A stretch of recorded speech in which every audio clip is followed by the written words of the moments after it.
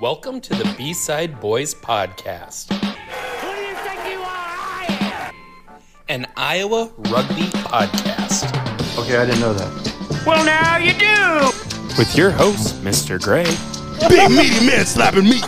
And Philly V. I am untethered and my rage knows no bounds! And now featuring Gimli. Really?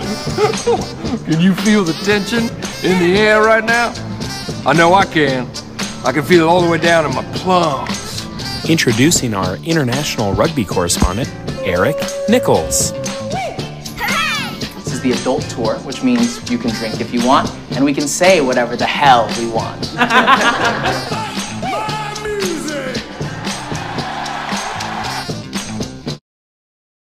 When you need mealtime inspiration, it's worth shopping Kroger, where you'll find over 30,000 mouth-watering choices that excite your inner foodie. And no matter what tasty choice you make, you'll enjoy our everyday low prices, plus extra ways to save, like digital coupons worth over $600 each week. You can also save up to $1 off per gallon at the pump with fuel points. More savings and more inspiring flavors make shopping Kroger worth it every time. Kroger, fresh for everyone. Fuel restrictions apply. So there I was in the Wombat Den for another episode of the B-Side Boys podcast. We got Philly V. Yeah. Eric Nichols. Hello. And Gimli. Hey, y'all. Yeah. Is anybody hungover? No. Nope. Surprisingly. Wow. Actually, no, it's not surprising. It's later in the week, so. Right. Well, they don't know that. That's true. Well, also, too, sorry for the delay, but... Yeah, I was violently hungover on Sunday, and when I was driving back from Dubuque, and I just was like, do we power through? And I just had to make the phone call and the message. I was like, guys, I just can't do it. Didn't have it in me. And Phil, I know you've powered through, and you're a better man than me. Yeah, but I was willing to accept that because I might have partied a little bit hard after casino night, so... Oh, yeah, how was casino night? I lost money, but other people won money, so good for them. Yeah, the Wombats hosted a little social gathering at Prairie Meadows, and... Yeah, it was fun. Yeah. Good. And Brandy and Lee were there, so that was cool to see them, and... They own Pally's, our bar that we go to for the Wombats, so, yeah, it all works out. That's fun. Yeah. Nice. I had a feeling you were going to cancel the episode when you called me 2 times several hours apart and told me the same story on Sunday morning. And the second time when you're like, yeah, I know, you told me this morning, I was like, whoa, I called you, and also that was the same day? Like, it's ringing a bell, but none of this makes sense. That's true.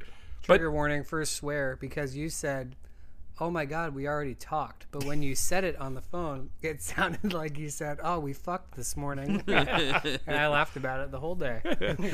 That's really funny. Yeah, no, my brother-in-law, my wife's little brother got married, and yeah, Dubuque, it always gets the best of me. It was Dubuque for you, wasn't it? Yeah. No, it was Dupuy in the hotel bed. Oh. On your wife? Wow. No, in the second one. Oh. Because you get 2 of them. Yeah, the crumb bed. Yeah. The one you get crumbs and pee in, the other one you sleep in. I've never heard this rule before. That's why they give you 2, right? Yeah. Yes. I got Ben Willem. Yeah. I swear to God, Ben Willem and Nat said when we were at Nugent's wedding that they always get 2 beds. The first bed, I won't mention what they mention is 4, but the second bed they call the crumb bed so that they can eat in it. That's pretty good. Crumb bed. Smart. I mean, that never works on a rugby road trip because all the times we would ever get a hotel being like a college kid or even like poor college kid or even a poor adult and it's like, hey, we got to go to Chicago. All right, cool. So you think we should get 1 or 2 rooms for 24 guys? Yeah. 2's good. Dude, 1 year. Wayne State. Yeah, Wayne State. I was also thinking when Cottage Grove hosted that like Final Four or whatever for playoffs, and in one of the rooms it was me, Keegan, and Richard Heveron.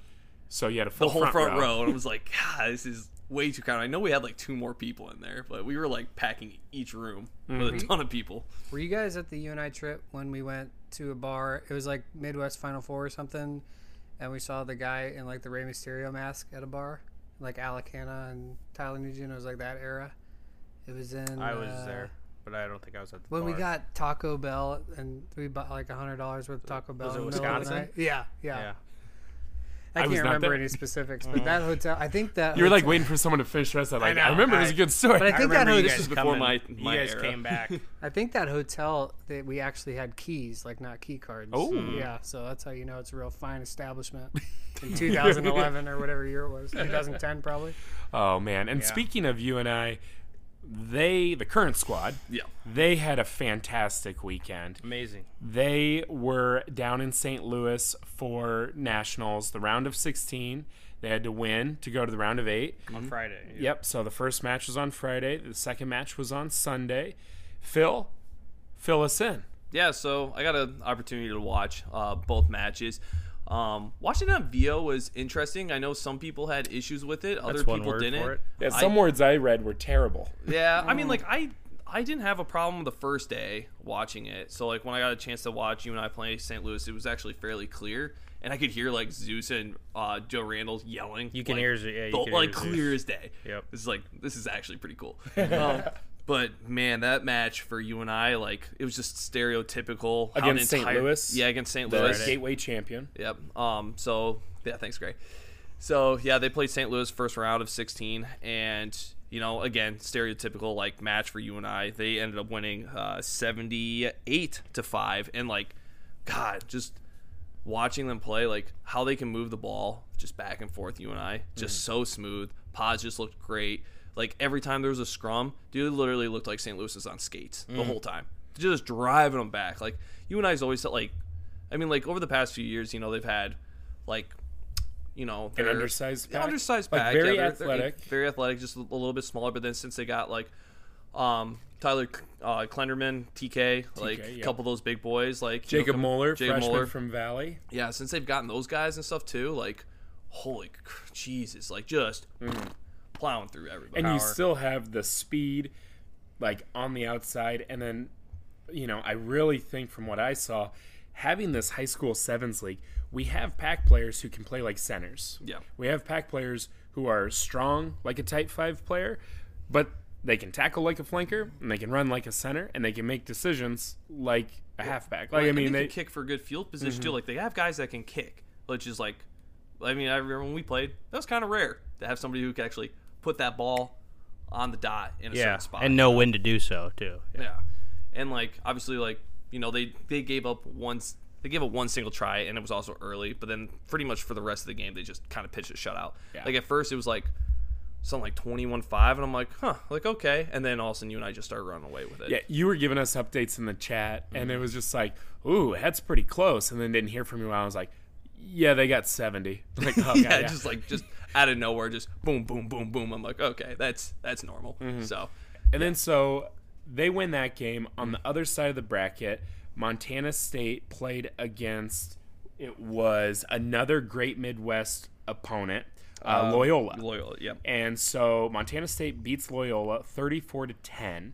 And then Nichols, you got some insight on, you know, what that Montana State team looked like before the UNI match, because, you know, Montana State, they're out there. I was reading an article and I saw the video by Goff Rugby, and he was all like, you know, hey, it's hard to rank teams when there's very little crossover between conferences, and this Montana State team is out west and we have no idea how they match up.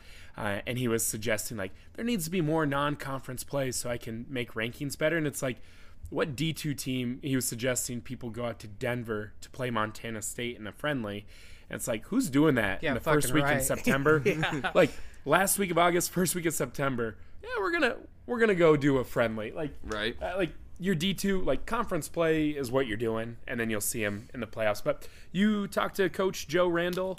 What did he see from Montana State going into that match? Yeah, just a little bit. I just text Joe. I played with him. I've known him for a long time, and congratulated him, and, you know, just asked. He's also like a hero of the podcast. Phil and I, we always talk very highly of Joe. We look up to him. We'll get him. I do look up to him. Does he listen? Is he a fan? I don't know.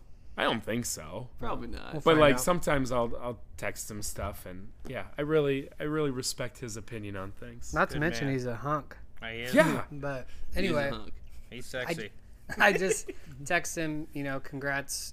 I mostly want to know what time they played Sunday, and I just said, how's it look? And it's just funny to hear because I know Joe pretty well. Him saying we're gonna have to play a lot better Sunday than we played today. After what was the final score? 79-5. 78-5. Yeah. I'm just like, really? That's like the typical score they've been putting up all year, though. So it's like, right? So how can it get better? I think he's kind of a stickler for getting everything perfect. Little nuanced things really kind of annoy him in their prep because of all the preparation they do. And he just told me that Montana State would be much more of a battle than their first game, St. Louis. So. And it was, for sure. That match was definitely a lot closer. And, I mean, if you got a chance to watch, like, I was having issues with the VOSOs. Like, some of it was kind of grainy stuff. But I know that there was I did commit a yellow card, and played down a man for a little while. But still, obviously, like 8 minutes of the first half, But still, like, obviously held their own. I mean, they gave up a few more tries. Defense was kind of... At the end, yeah. Yeah, I mean, but, like, that's, it happens, obviously, and you're moving playing through a better the tournament. Team. You're playing a team that's in the Elite Eight, so they're gonna be better. And that, like, obviously, they're I don't want to necessarily say their toughest matchup, but it's like it's the toughest matchup they've probably seen all year, right? And they still put up 42 points on them. And for a team that was bigger, from what I watched, the team that was maybe a little bigger pack wise, not putting them on skates quite as much. No, but they didn't get on skates either. They didn't get blown over. They held their own. They were faster to rucks. And like one thing I noticed, like you said, you and I's obviously very athletic this year, very fast. They move the ball so quickly. The whole team runs hands and gets the ball out so quickly. It's ridiculous. And I don't think Montana could keep up with them. Because like you said, even when they were down a man towards the end of the first half, it didn't feel like they were down a man. They threatened and they scored during that. Wow. It seemed pretty – it was pretty common that you and I broke the first line of defense. That first runner is gaining ground, and then you're looking past that first wave of defense. It seemed like a pretty normal occurrence for you and I. And when you see some of the highlight videos that you and I has put out before, because they have like a great team of people who take photos and take videos for them, it looks like, again, the high school sevens league really has an impact because they're going into contact and they're breaking through that first line and they're looking to offload that ball. Like, our old coach Rick Hall would say, a bucket pass, not a fuck it pass. But like these guys would know how to position their body and they're looking to play running rugby. Like, I mean, they know when to go down, they know when to set a ruck, like they know when to be conservative, but also like when they break that line, they're looking to keep it going, and like they're not scared. There's a lot of guys who break line and they're like, I don't know what to do. I'm just going to go down or I'm going to slow down. Like they know how to read that. And going back to, that was the toughest D2 team they've seen. One thing a lot of people have been talking about that they think has really prepared this UNI team for a solid run in nationals is they did that preseason tournament. Yep. So that was one tournament they did where they saw Kansas, a D1 team, Colorado State, who's a D1 team. That's Eric Masterson's son plays for Colorado State. Yeah, and they are a solid team. And I remember Joe Lippert was saying, like, he thought Colorado State was going to blow UNI out of the water. UNI held their own. They didn't win that match, but I think they only lost by 2 tries. Yeah, I think they're right in it. And then they beat Oklahoma, which, again, thinking of, like, this is great because I fucking hate the University of Oklahoma. Well, diehard Nebraska fan. What's awesome is like you think of like UNI football. I know it's tough life. How would UNI football do against Kansas, Colorado State, and Oklahoma? You wouldn't expect them to go toe to toe, and that's kind of how I always think of these things too. Like Ollie Faroukmanesh was there; they do good in basketball, but that's other than that. I mean, take that, Kansas. Yeah. I remember being at the OP for that. I was there. At the OP? Well, I was at the music station working, but I was alive at UNI. Yeah, but like that right there, like they played those matches. It didn't hurt them in any rankings. It didn't hurt them for playoffs or anything because it wasn't D2. But I think that's why we saw them play as if they were bigger than what they were. They're getting to the rucks faster because they set the bar so high so early. Yeah. And I think throughout the season, cookie cutter cupcake schedule. Yeah. And like you said with Joe Randall as coach, he wants them to play at that level all year long. So it wasn't like this imaginary bar where it's like, we know what we want to be. Well, they already saw that in the preseason tournament, and I think that really helps them. So, Phil, when are the next round of nationals? And I think as the B-side boys, the Wombats in West Des Moines, we are going to have a watch party. We will make it happen at Pally's. Yeah, I'm guaranteeing that now. I'll probably make an event on Facebook tomorrow. Final Four is going to be December 9th. It's hosted in Houston. It's typically hosted in Houston every year. At the Sabercats? Sabercats, yep. And as it stands, it's going to be IUP versus Vermont. And then on our side of the bracket, it's going to be Memphis versus UNI. I think you're going to, stand corrected for what you said like last week, is that it IUP versus UNI. Yeah, for sure. So Memphis defeated University of Wisconsin Whitewater 47-19 in the first round, and then they upset Georgetown. Which was surprising. I thought they were going to see Georgetown. I honestly thought, depending on how the bracket shaped up, it was going to be Norwich versus IUP, but they ended up getting each other early. In the Elite Eight, yeah. Yeah, and then Norwich ended up losing, which I thought maybe they were going to upset IUP. And IUP has some great talent. I've read that IUP, Indiana, that's where they're from. Indiana has a great high school structure. And a lot of guys who don't make it to Indiana University, they go to IUP. And then there's even some guys who have some brothers and some friends that they have the talent to go to Indiana, but they're choosing to go to IUP. And they like the culture at IUP. Indiana's a great program. They're ranked D1. I think they're in nationals as well right now. They've always been a solid team. But IUP is like taking the guys who couldn't make the top 15 for Indiana. They're going to IUP. We saw them win nationals for sevens last year in D2 because they beat UNI to win sevens nationals or knocked them out in the Final Four there. So UNI is very familiar with this IUP team. They're a very physical, very fast team, very similar to UNI, high school talent.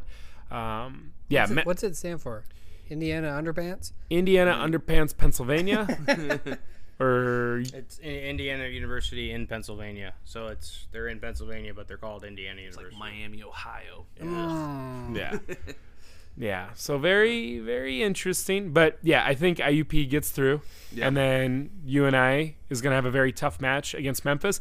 And speculation here: have you guys seen the Inner City Memphis Rugby Club, the high school program? Joe Lippert is a part of or something? Yeah. Yep. I think that Memphis Inner City Rugby Club is kind of helping Memphis Rugby, do some really cool things, because I'm pretty sure they have some guys who've graduated from that program, have gone on to Memphis, and just Memphis is becoming a college rugby town. It's becoming a high school rugby town. So I think they're going to see a really tough match, but I also think UNI gets through, and I think it's going to be UNI versus IUP in the final. Oh, yeah. I could definitely see that. And one more thing, too. There's going to be a couple weeks, and obviously with like all these teams that are in D2 or club teams, this is not a varsity program. So like, a lot of the funding comes from like whatever money they like typically can raise and stuff, or like maybe the little bit of assistance they get from the school. And obviously UNI is going to be doing a GoFundMe. It's out currently, trying to raise money so they can afford travel and stuff like that. So a lot of kids don't have to be forking a bunch of money out of their own pockets because, again, they're poor college students. So we'll share the link. So we'll share the link. And if you have spare change, or if you want to like sponsor anything for it, definitly they'll accept anything really. Get your crusty money out. Reach into those couch cushions. I'll take whatever. Oh yeah, and like you said too, this is the first time that a varsity program hasn't been in D2 running the table. Yeah. This is like the first time, and someone did an article and wrote about how basically out of all the national champions of D2 rugby, like only Whitewater and a couple of other schools have ever won a D2 title too, in Duluth, who are still in D2. Everyone else has used D2 to jump up to like varsity or move up the ranks. So like this is like the first time ever it's been a true blue D2 championship. So which is really cool. Awesome to see. Also, speaking of championships, speaking of juggernauts, the women. I mean, this is the first time we've seen the men in this, but the women quite often at UNI get down to the Final Four. Women's rugby's really growing in Iowa. Yeah. And a couple weeks ago, there was a festival tournament for senior side women, and the head coach Jeff McHenry is actually going to join us here shortly. What? Yeah. Who could have set that up? I don't know. Yeah, Nichols, I think, you know what? How about you take point on this one? I'll give him a call. Hey, let's. Good man. Yeah, let's do it. This interview is brought to you by Tighthead Brewing Company. Tighthead Brewing Company is a craft brewery located in Mundelein, a suburb of Chicago. Their brew pub is a neighborhood institution where friends and families can meet up and enjoy great music, wonderful company, and the best beer in town. Since they opened their doors in 2011, they've poured their heart and soul into every glass. Stop in and taste what they're talking about. Also, if you are not from Chicago, make sure you go to your local grocery store, liquor store, restaurant, bar, pub, whatever. Ask the bartender, ask the owner, ask whoever runs the place for Tighthead Brewing Company beer. They distribute through Dahl Distributing. You can drink it in Iowa. It is found in Iowa. And, oh yeah, the name Tighthead. Bruce played rugby for 13 years, mostly as a Tighthead prop. Bruce is the owner, founder, and master brewer. Enjoy Tighthead Brewing Company. All right, so we got Jeff McHenry on the line, Des Moines legend, guy I know for a long time. Jeff, how's it going? Yeah, it's going good. Thanks for having me on. Yeah, we're happy to have you. So, kind of just taking this time of year to reach out to some legends of the game, some Iowa legends, and see kind of where you came from and how the sport of rugby found you. So why don't you give us your tale? Yeah, sure. So I started up in Mason City playing for River City back in 1997. Jeez, you're old. I was just out of high school and just found the team through my sister or whatever and started playing with them. And then another legend, John Jungling, played there and moved down to Des Moines here and got me to come play here. So I've been here for, I don't know, almost 20 years now, but I played with Des Moines for pretty competitive to the 2000s and made the Thunderbird team in the 2005 was my pinnacle year, I guess. Right on. And did you always play 9? Was that your position of choice?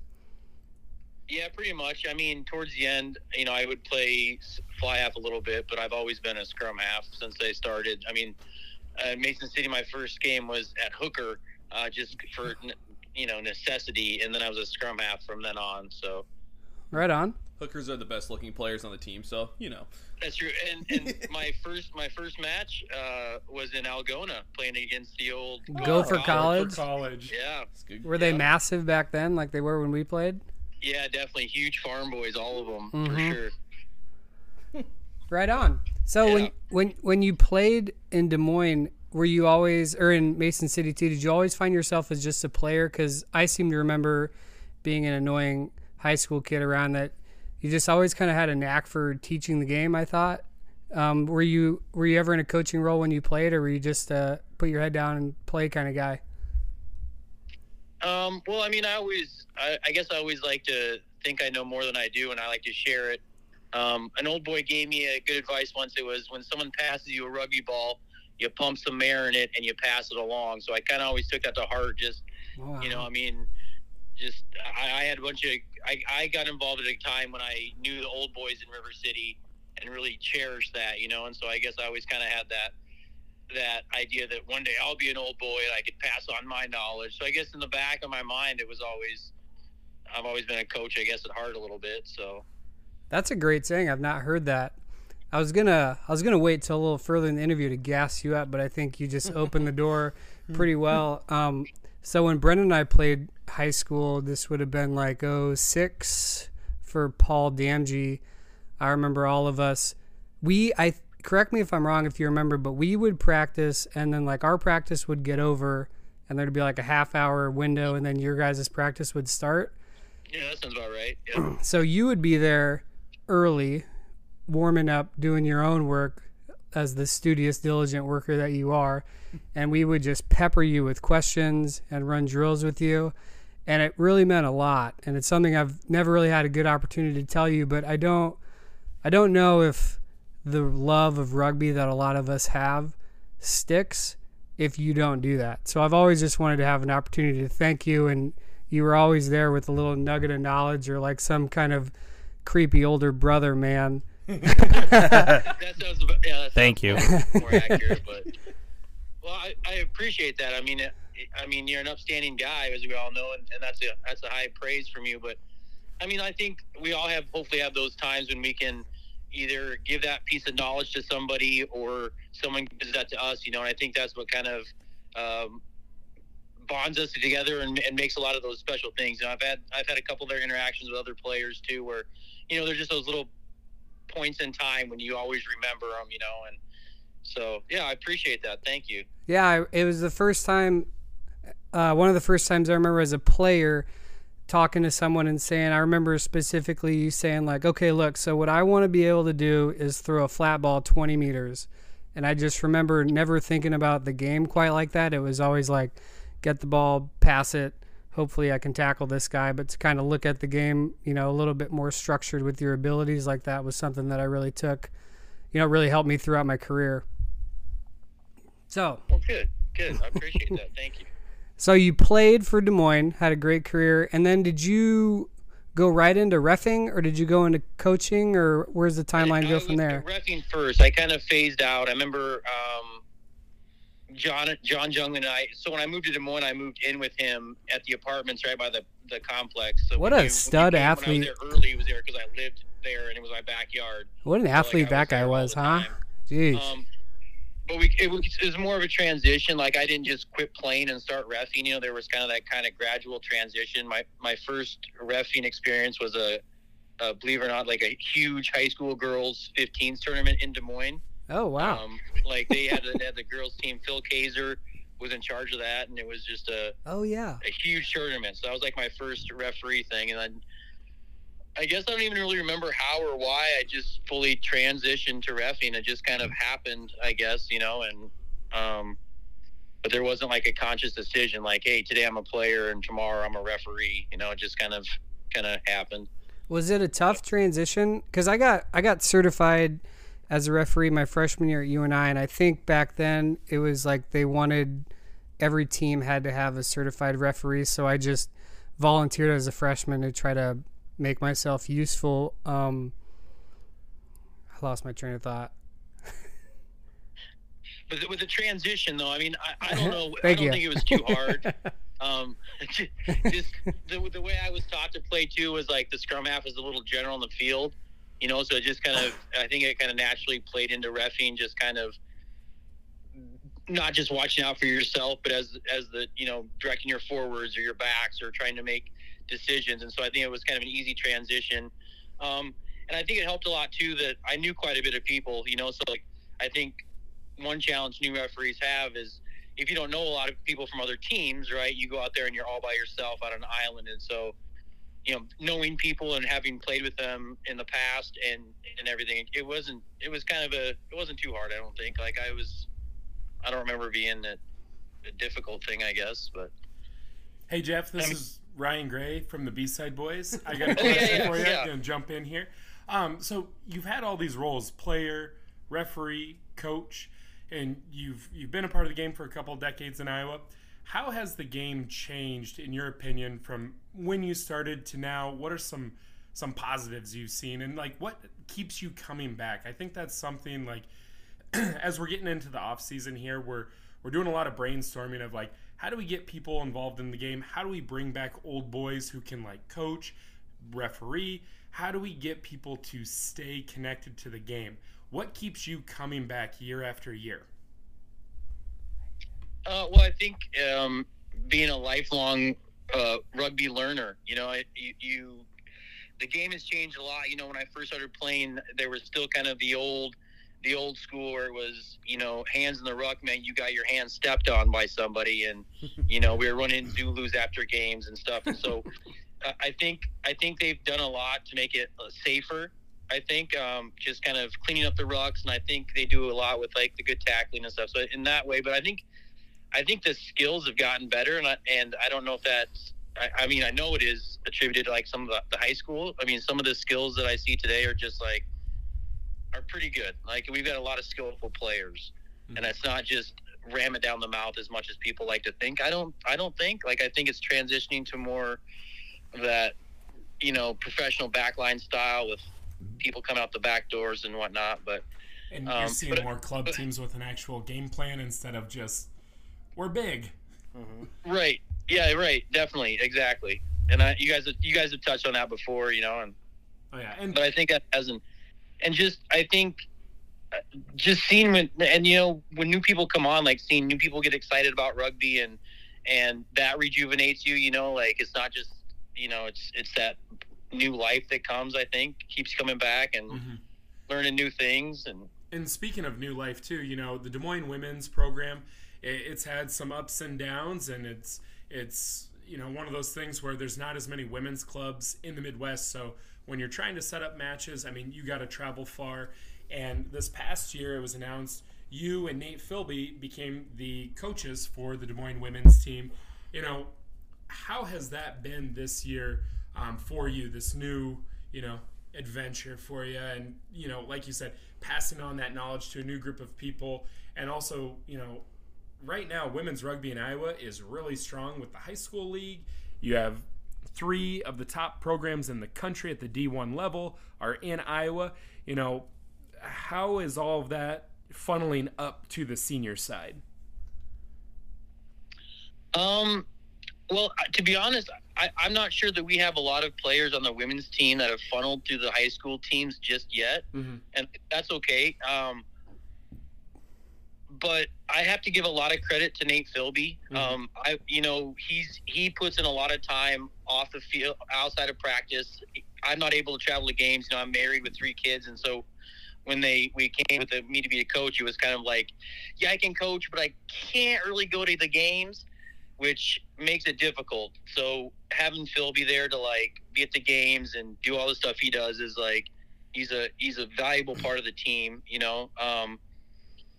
but they're such a good group of women, and they have such a good leadership team.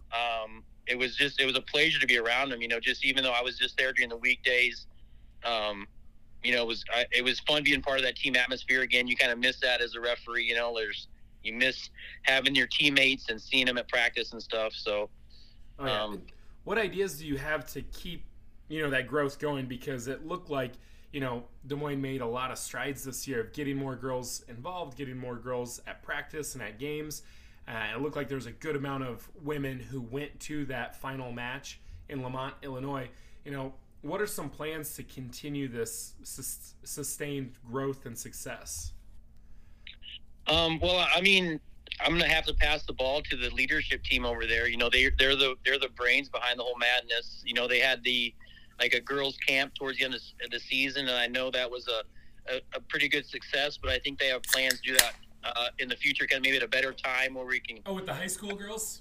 Yeah, that was so awesome. I think they're trying to reach out and make that connection where they're trying to let them know that just if you don't go to school or whatnot, you still have a place to come play rugby. And I think, it sounds like that door's been opened, and some of the girls, at least from Lincoln, which I know we've had, the coaches are there, so they've got a good influence. But so I think there's a couple high school girls, but really I think it comes down to what, the Des Moines Women leadership team want to do. They're way smarter than me. So I'm just kind of riding their coattails, and pitching in when I can. So. Hey, Jeff, Brendan Gimli here. Hey, Brendan. How are you doing?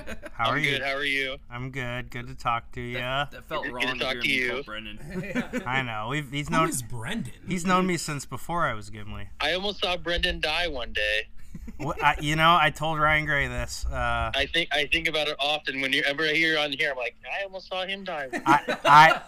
I wouldn't be alive if it wasn't for Jeff McHenry. I didn't do it. No, I didn't do anything. It was just God stepped in and said, not today. He's got to be on the B-side boys in 20 years. Oh, my gosh. It was my brother swinging an axe while you were helping us take out bushes for my parents' house. Oh, my God. Yep. And I almost walked into it. It would have been bad. It would have been really bad. It would have been real bad. Anyway. I almost shit my pants. When I didn't even notice, and you're just like, oh, my God, you almost died. Wow. I'm glad he didn't. I am too. No, it worked out well. Trying to backtrack a little bit. So you've had, you are being pretty humble. I feel like, there's a reason they called you to be this coach. You have a lot of, like you said, you have a lot of good knowledge to give. And your coaching journey kind of started, like Nichols was saying, when we were in high school. We remember you and a couple other guys on the team and old boys were definitely super helpful with us and answered questions and let us come to practices and, let us play in some B-side games and stuff illegally, back in the day. I remember being 16 and playing in a B-side game. My dad told me, if you ever do that again. Right. And other things, you're right. Things have changed since then, too, right? I mean, Yep. But so you kind of started your coaching career for real. And then you and John coaching the Lincoln High School boys team? Yeah. So we started coaching at Lincoln. I think I stepped in because they needed somebody. I was reffing at the time, and so I was, in that world, and they needed a coach. I was like, I'll do it. And so I asked John to come with me, and he brought Tony Kelly, who's another good friend of mine too. And we coached at Lincoln High School for a few years, and then I got a job at Simpson College coaching there, the men's team there for a couple of years, and then COVID hit, and then it was kind of over after that. But yeah, I mean, you did a lot there. That's it's What year was that? What years were you at Simpson? Oh my God! Seriously, guys, I don't know. Yeah, up until 2020. It must have been like 2017. Oh, it was probably 2016 to 2020, right in there, in that time. Well, I know I was there in 2017, and I think I was there a little before that. So. And is that something, coaching-wise, or something you're looking into? I know you said you got 3 kids and the wife and the family. Are you looking to continue coaching, though, here in the future? Well, I help coach at Roosevelt Boys High School in the spring, so we have that coming up, so I'll help there. And then, so I'm not sure what that will mean for helping the women in the spring, but I plan to continue to help with them. So I guess, coaching is kind of where I can help right now with my current situation, even though, like I said, I'm not trying to be humble, but it's hard to coach when you don't go to the games. It's hard to really give that game time feedback, and so it's hard to. I find that difficult. But yeah, definitely, I don't see myself not being involved in rugby, whichever way that allows me. That's not basically what it is. Is like, if you'll let me play, I'll play. If you let me ref, I'll ref. If you let me coach, hey, I'll coach. Just to be around it. So you're saying you're open to sipping with the West Des Moines Wombats next year? Whoa, Brendan, no. Sorry, that's off the table. You still got those thunder thighs, don't you? It was going all nice until you had to bring that up. It was a little. I don't know if I do or not. Not really. You can't tell with the man with the belly now, but. Stop. I still play touch on Wednesday nights. We got the Des Moines has an adult co-ed touch league, and we get together once a week and play touch. So I'm still got it ish. I believe it. Yeah, we've stopped trying to recruit people when we interview them on the podcast because our success rate of recruiting on the podcast is pretty low. But we keep shooting our shots. Low isn't zero. But you got to plant the seeds. You don't get any. If you don't plant the seeds, you're not going to get any fruit. You know what I mean? So like that. That. And speaking of planting seeds, I want to go back to the growth of rugby in Iowa, and just again, we're really trying to use this platform as a way to hear from a lot of different people with a lot of different experiences of basically from your experience, what do you think needs to either change or happen to make rugby better in Iowa? Not saying it's bad or anything like that, but how do we make it better from your point of view? What's one thing, if you had a magic wand, a magic bullet, and you could just be snap my finger, boom, this makes it better, what would you like to see happen? I would like to see super sites. Okay. So dive into that a little bit more. On the game day, we would have 3 games involved, so you'd have 6 teams there. If each team has a certified referee that could act in an AR and an off game and a couple of assigned referees, and all of a sudden we've got a spot where the referees are there working as a team together, providing a much better product for the teams. The teams can get it together and see each other, play and get a little scouting done. And, I've heard you guys talk about getting videos and stuff. If it were a union thing where there's 6 teams, then you have a camera there, set up all 6 things. You got the union site doing it or whatnot. But I think, I kind of got that idea one day after a bad rugby experience, refereeing a game. I was driving home, and I remember calling Jeremiah and be like, I'm never reffing again. I'm done. And so on the way home, just kind of thinking about the whole thing, I was just like, man, if we could just get together where there's, more referees together. Kind of strength in numbers kind of thing. Yeah, and Minnesota, I think they still do. I think I just saw they gave out awards this year for referee, which they may have done in the past, but they've always had a really strong referee society. Can you give referees credit? Like, is that allowed? Well, amongst themselves. Oh, okay. It's amongst themselves. Yeah. not from the clubs. Right. The clubs don't do it. That'd be interesting to see, though. But they have a really big like team referee spirit. I don't know if I'm saying that right, but like they get together in groups. I guess there are a lot of them in Minneapolis, so it helps that they're very central located. But just if we could get together and then after the super site or after the game, before you go off to the party or whatever, the referees get together, have our beer together, and talk about things and just kind of decompress. Yeah, give some feedback and get some consistency and like I said, I think if anytime we can have a team of 3 running it, it provides a better product, and oh yeah, and that's something too that I'm really pushing for this upcoming fall, and it's something I've done with the Wombats too, where I've always tried to give away one of our home matches so we could go play at like a university, so then we could have multiple referees, and then also like getting that connection with like a men's club and college clubs.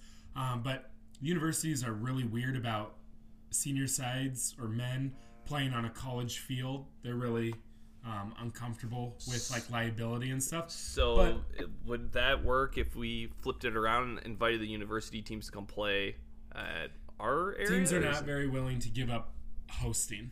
It's very hard. That's fair too. That's why we always gave it up, because we were willing to do that. But they could play where we play, but teams don't like to give up their home match.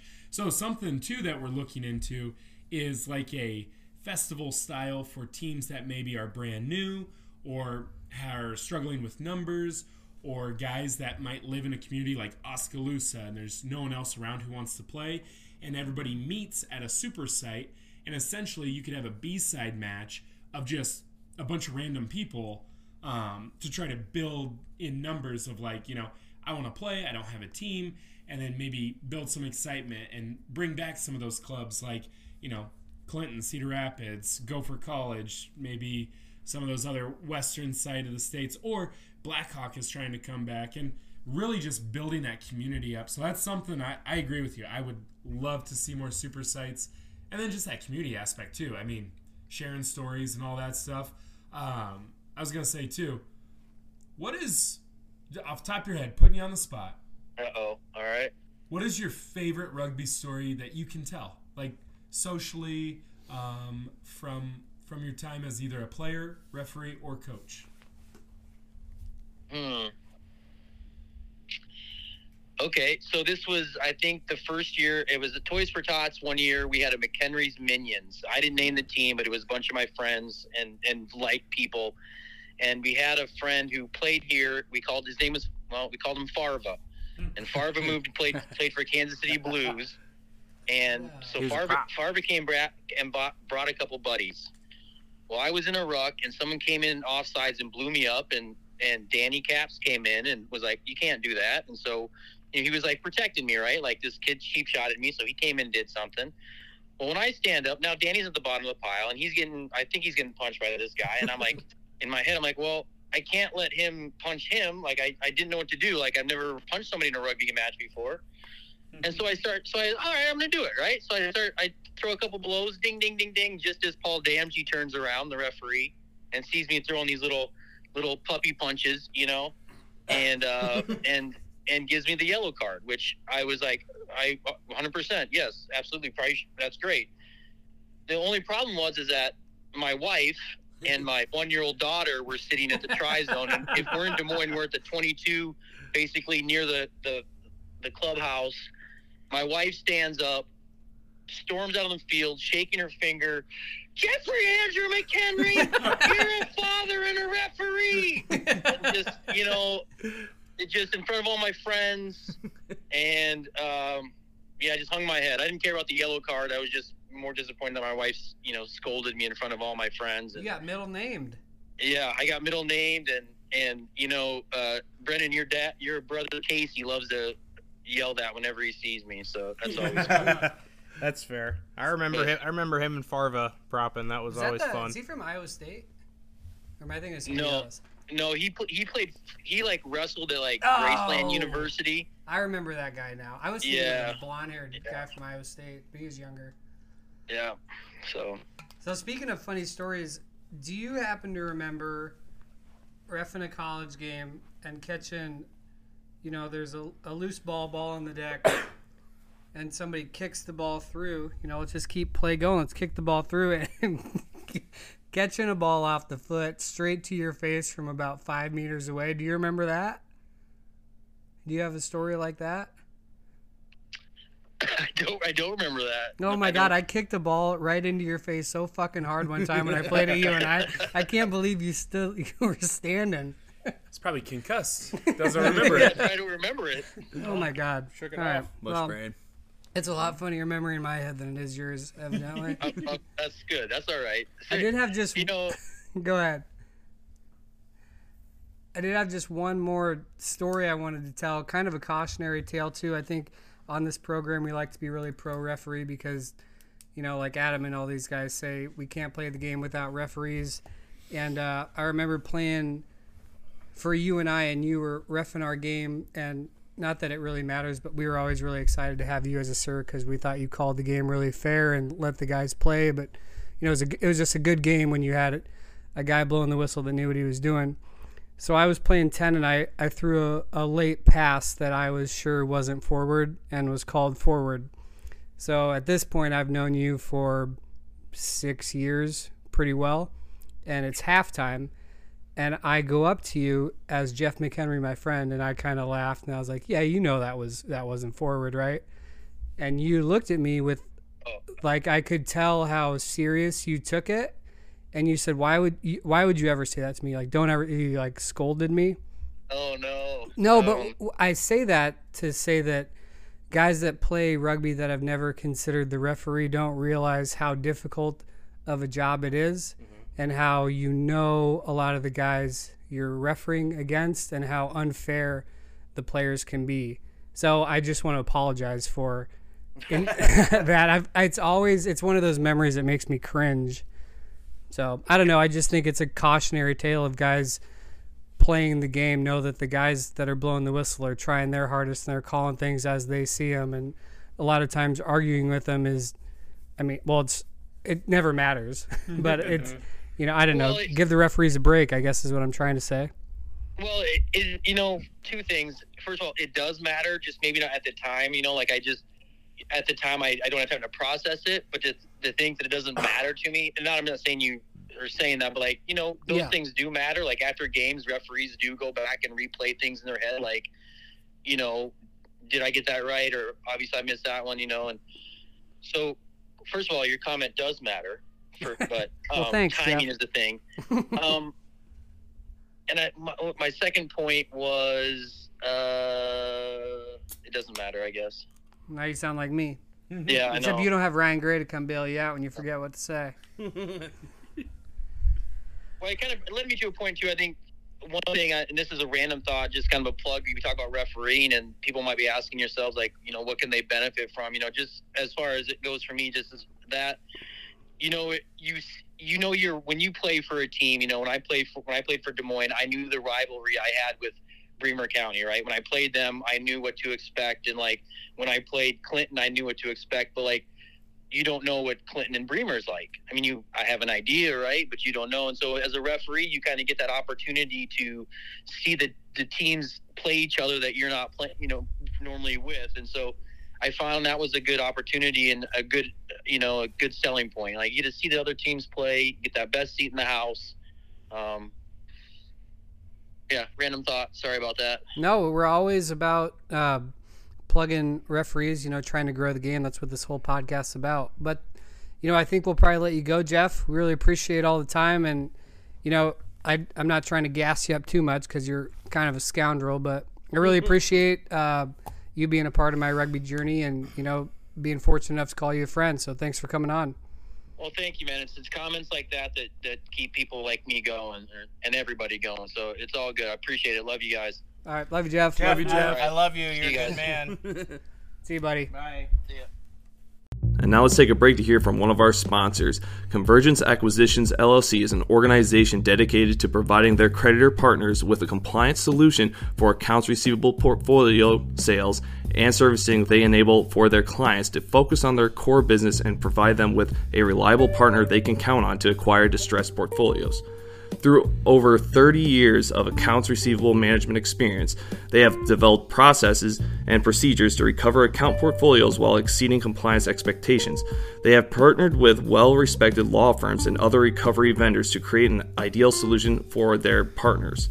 Convergence Acquisitions evaluates and acquires portfolios including credit card, retail card, consumer loans, auto loans, draft deposit accounts, EMS services, and more. For more information on selling portfolios to use, please contact our business development team at 855-200-6096 or via email at acquisitions@convergenceacquisitions.com. All right, and that was Jeff McHenry. Great to hear from him. Yeah, like you said, Nichols, legend of the game. Like if you've been playing, you've probably seen him as a referee or as a coach or even played against him, especially lately in like those Summer Sevens tournaments. And so really cool to hear his story, and I feel like we could have him on 10 more times and we'll still hit stories that we've never heard because he's done a lot of things. Yeah, just did a lot for me and guys like Brendan and I'm sure like Jeremy Newman and those guys, you know, just like the constant little kid badgering him. Can we play touch with you? Can we come to men's practice? Always willing to give a nugget of knowledge and just a great fella. Yeah. Well, I think that too speaks to like for anybody who's on the fence of coaching, that can kind of show that impact there that you might think like, oh, I don't know if I have the time. I don't know if it's like really that important. Will I really have an impact? And, you know, when he was coaching you guys or like he was just a player, but he wanted to share that information, like it does. And like, that's what's so cool about the rugby community is like, you're in it for life. With the high school football playoffs ending, you know, I've seen people like post about their kids or their nephews or their grandkids, whatever. And it's like, well, their football career is done. It's done forever. Like people have dedicated their whole lives from like elementary school flag football, middle school football, high school football. And it's like, well, I'm done with football. I'll never coach. I'll never play. I'll never ref. Football's done. But it was such a big part. Like rugby, you're in it for life. You know what I mean? And so to have a coach like that who can impact you, who's become a referee before, you coached before Gimli, you're getting into coaching. All the other guys that have gotten into coaching because he was their coach or because you get into reffing because he was such a great ref. So it's cool to see that impact and like and, exponentially, you know? Yeah, maybe challenge guys listening to, you know, become a Jeff McHenry. You know, the two guys that were pretty instrumental in my rugby journey, and not to speak for Gim, but we were kind of on the same road, but it's Jeff McHenry and Paul Damgey, and who are two guys that are still all around the Des Moines rugby scene. You know, we need to repopulate. Yeah. I mean, you're setting the bar pretty setting the bar there pretty high. Like, I don't know if you could be another Jeff. I can't. I'm talking about somebody else. Yeah, you're like, I'm opening the door to anybody else. Yeah. Now, and what was cool, like I said, the Des Moines women's team, they went to Lamont, Illinois when there was the Midwest Championships, and they had basically this festival women's season where teams couldn't compete with a full 15, and they would play these festivals where they would combine rosters. Well, at the end of the season, they basically did an East versus West all-star game. The East ended up beating the West 56-20, but the woman of the match was Erica from Des Moines Rugby Club. And what was cool is Erica, she was a player from the University of Iowa. So I know Jeff was saying how, you know, they're not seeing the influx of talent from the women's colleges and the high school programs yet. Phil and I, we've talked about this before. We feel like they're knocking on the door. Like we're starting to see like some former like Roosevelt girls I've seen go to some practices, and you know there's a few college girls that hopefully like Iowa State's right there, and hopefully we see more and more. And it's really cool to see that, you know, the best player in this tournament was an Iowa product, University of Iowa. She had a phenomenal season last year with Iowa when they you know had that great national run. So big that's part of cool that. to- Yeah. yeah, real big part of that. So it's cool to see her to continue to play. Yeah, and that's what I say too. Like, I want to see rugby grow in all areas, high school, college, senior side. And that's also like, how do we strengthen those pipelines? Like the numbers of kids who go from high school to college to play rugby, it's like 5% that continue. And then from college to senior side, it's 5% of that. So you're looking at 5% of 5% make it from high school to college to senior side. Like, how do we strengthen those pipelines? How do we keep people involved? And so that's something we'll look at, especially in the off season. And what's really cool is, there's a couple of new teams that are coming up in the Iowa Youth Rugby Association. We have North Polk and Boone. So I saw North Polk Rugby. Justin McKay tried starting that last year. Didn't have the numbers for it, so those kids went and played for Ames. Here's the thing. Justin McKay, he had a little meeting at like a Mexican restaurant in Polk City. They had 8 kids show up. 8 kids in November are interested about rugby in North Polk. Hopefully they can continue to build off that. I know Devin Fishback, another Wombat, he's trying to get Boone restarted. He's a union man too, Phil. Big union guy. He's actually the president of the Carpenters Union. Yeah. And then also, the way it sounded is that he might have two Wombats that might be assisting him as well. So that'll be pretty huge. Detar and Detar Josie. Josie. Yeah. Yep. So that'd be so awesome. what's really cool about that is they've been playing touch at Des Moines Rugby, and Wombat guys, they'll go play touch with Des Moines Rugby. Devin's been bringing some high school kids to play touch with them. So Boone, North Polk should be coming back. And one thing that I constantly hear from people all the time is like, because I constantly am trying to get people to start clubs, and they'll go, okay, what do I do? And a lot of times it's like, if guys had a checklist, I think it'd be really easy to start a team. Guys, they want to know, like, what's the next step? And it's hard for me because I'm just like, do whatever you want. Like, literally, you're a club. You really don't have to get approval from the AD. It helps. You just start it and you just recruit. But, like, what does that look like? And what's really cool is Iowa State Rugby last year, they hosted a coaching clinic to try to help brand new coaches and current coaches learn how to start a new club. How do you strengthen your current club? How do you recruit? How do you fundraise? How do you make it impactful for the kids? How do you get admin on your side? How do you get teachers on your side? How do you get the community on your side? And then how do you teach your kids the skills to be successful in their high school season and to be successful in their college? How do you get them to go from high school to college? Well, guess what? Head coach Ant Frime from Iowa State, Ant is hosting the 2nd annual Cyclone Sevens coaching clinic. It is going to be the checklist to championships. Learn how to build a sustainable winner both on and off the field within your local communities. That's going to be in January 20th from noon to 4 p.m. at Weeks Middle School in Des Moines. Sponsors... January 20th. Is that a Saturday? Okay, that's 2 days after my birthday, just so everyone knows. Yes. So... that would be a Thursday. That's Nichols' birthday. Just so we know. Yeah. So this coaching clinic is brought to you by BBP Rugby, the Iowa Youth Rugby Association, Iowa State Rugby, and the B-Side Boys. Yeah. Give a listen. Follow. Smash that like button. So we're a proud sponsor. Basically, what's the mission of this? It's not a coaching clinic for Ant to go up there and say, look how good of a coach I am. It's only a small part of it. No, Phil. That's just the introduction. Oh my gosh. Ant specifically show you all my trophies. Ant specifically texted me to make sure that we said the disclaimer. It's not just for him to brag about how good he is. But no, the idea is this clinic is designed by Midwestern coaches for Midwestern coaches. The goal of this clinic is to assist other coaches with building their program on and off the field by sharing insights specific to this region in order to bridge the gap locally, regionally, and nationally. So they're going to show the importance of coaching on and off the field, how to start and grow a program and best practices, how to build and develop a roster, and then what is Iowa State's offense and defensive systems. They won a Sevens national title last year. They know what they're doing. And then also, Jordan Sanderson, who played for Ankeny, coaches at Ankeny, plays for Des Moines, plays at a very high level. He's going to give some insight.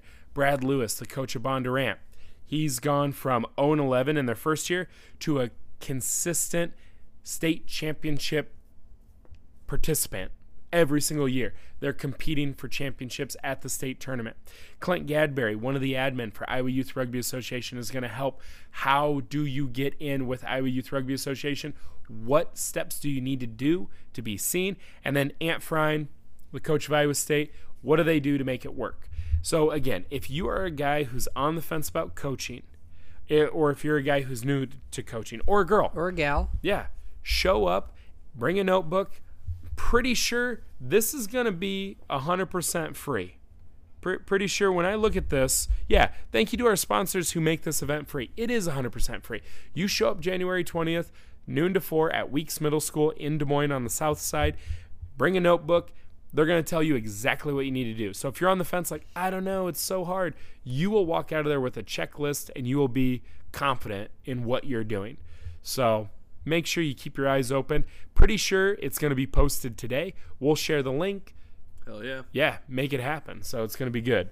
Yeah, that's what I have on that. Phil, are you excited to learn from there? Yeah, I mean, actually, I would really like to go. Only problem I'm foreseeing for myself. You're gonna be currently, so hungover from Nichols' birthday. My birthday. No. Oh yeah, that. Well, your birthday, but Cheyenne's birthday is the following day. The 19th. Yeah. Birthday buddies. Birthday buddies. Yeah. Aww. Yeah. Well, yeah. So we'll see what happens on that. But if I can get away for 4 hours, which shouldn't really be that hard, then I would like to go. At noon to 4, what? I mean, you'll be done with brunch, and it's before when you go out. Oh my god, Yeah. it'd be tough. You have to get somebody to watch your kids, right? Dogs. Blueies. Blueies. Blue Blueies. Blueies. He's got Bluey and Bingo? Bluey and Bingo. God, the show should have came out like 7 years ago. Bingo. Yay! Gim, are you going? I'll be there with bells on, Mr. Gray. Well, you got to be quiet so we can pay attention.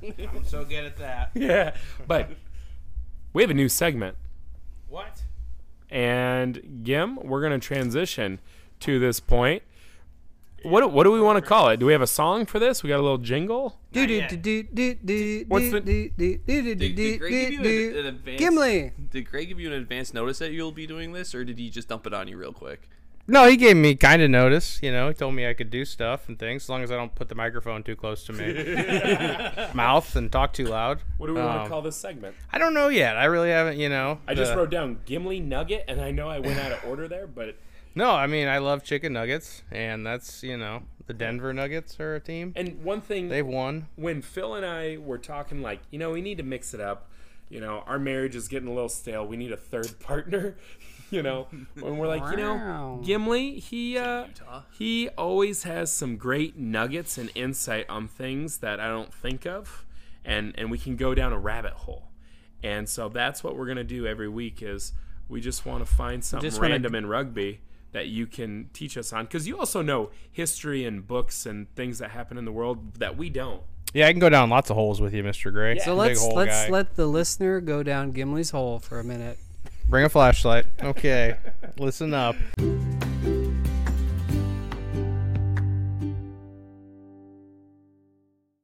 No, yeah, I appreciate, Mr. Gray, the confidence you have in me, and no, I'd like to do something, but yeah, I don't have a name to be determined. Maybe people can message us, a segment name. They won't. They won't, but maybe they could. We ask people on here a lot to send us your thoughts, and it's like, sometimes we're not big thinkers. We're not big thinkers around here. We want engagement. I know. Well, I listen to a lot of other podcasts too, and a lot of sports radio and whatnot, and I got this idea. So if it's kind of semi-stolen from other publications, don't worry about it. Sue me. And one thing we talked about in the World Cup, and we talked about growing the game. Money comes up a lot. Money comes up a lot in our local Iowa, ties. How do you get people to not just go play a sport, but pay money to play a sport? And how does it grow? And how does the USA get better when they can't really afford to pay their guys as much as other sports do in the U.S.? And looking into it, I made me really, really curious on how much the best rugby players in the world get paid. Okay. So I went down some holes in that, found some, went down some holes, I think call it spelunking when you're going in caves. Yeah. Okay. Let's spelunk. So what I did was to the best of my abilities, found the top 10 highest paid professional rugby players. From 10 to 1. And I'm going to quiz you boys on it.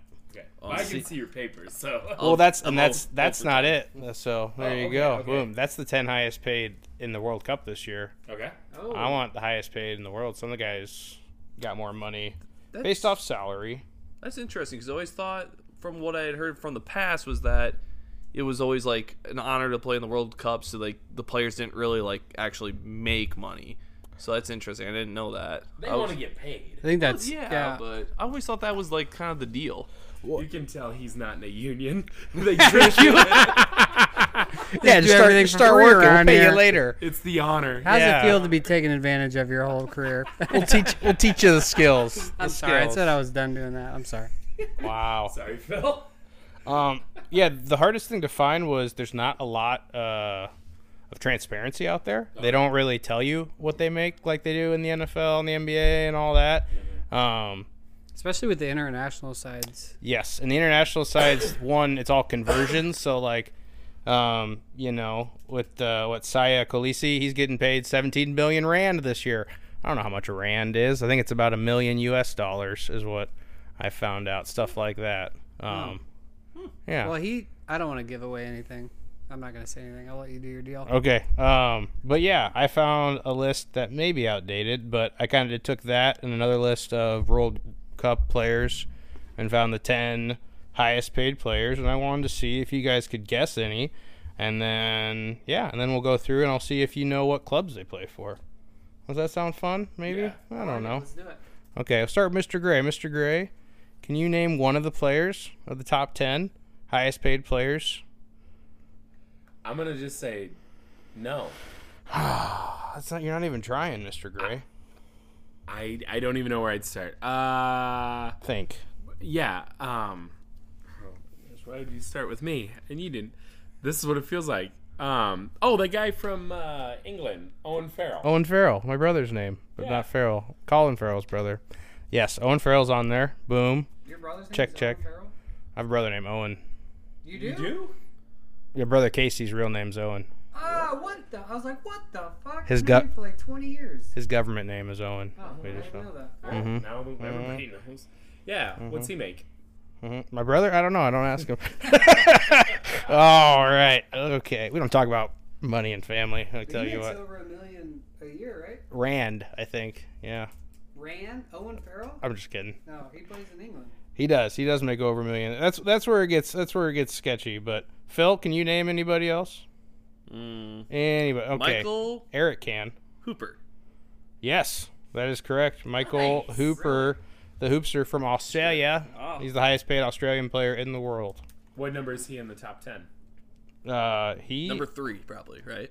Or is it number 2? No, he's lower than that. That's where it gets kind of weird because they all float around. A lot of them float around the same price range. So, he is. Yeah, I think he's number 2, but it's one of those. They're all kind of floating around the same. But yeah, can you name 2 other ones? One of the guys we've talked about French, probably, a lot. Yes. Is it Antoine? Yes, Antoine Dupont. Antoine. Oh man, we're gonna talk about him later in the episode too. Yeah, it's on the board. And then one more guy that we should get. I actually said his name earlier, and I wasn't. Sia Khaleesi. Yes, that is correct. The Dragon Queen. No, Yeah, that's that's not. No, that's not it. Yeah. So those are some of the guys. Top 10, I would say. Sia Khaleesi is listed at 10, and he makes just over $1 million. And with this too, they don't put all their endorsements. With endorsements, some of these guys can make triple, quadruple their salary, depending on where they are. And I think a lot of it has to do with their age and what country they play in, because I don't think any of these guys are under like 27 years old.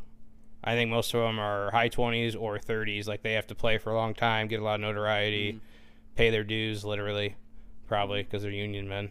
And so also, too, like, they're making money from their club plus their national team, right? Yes. Okay. So I'm just going off club salary right now. Did you look up for like MLR or USA what they look like?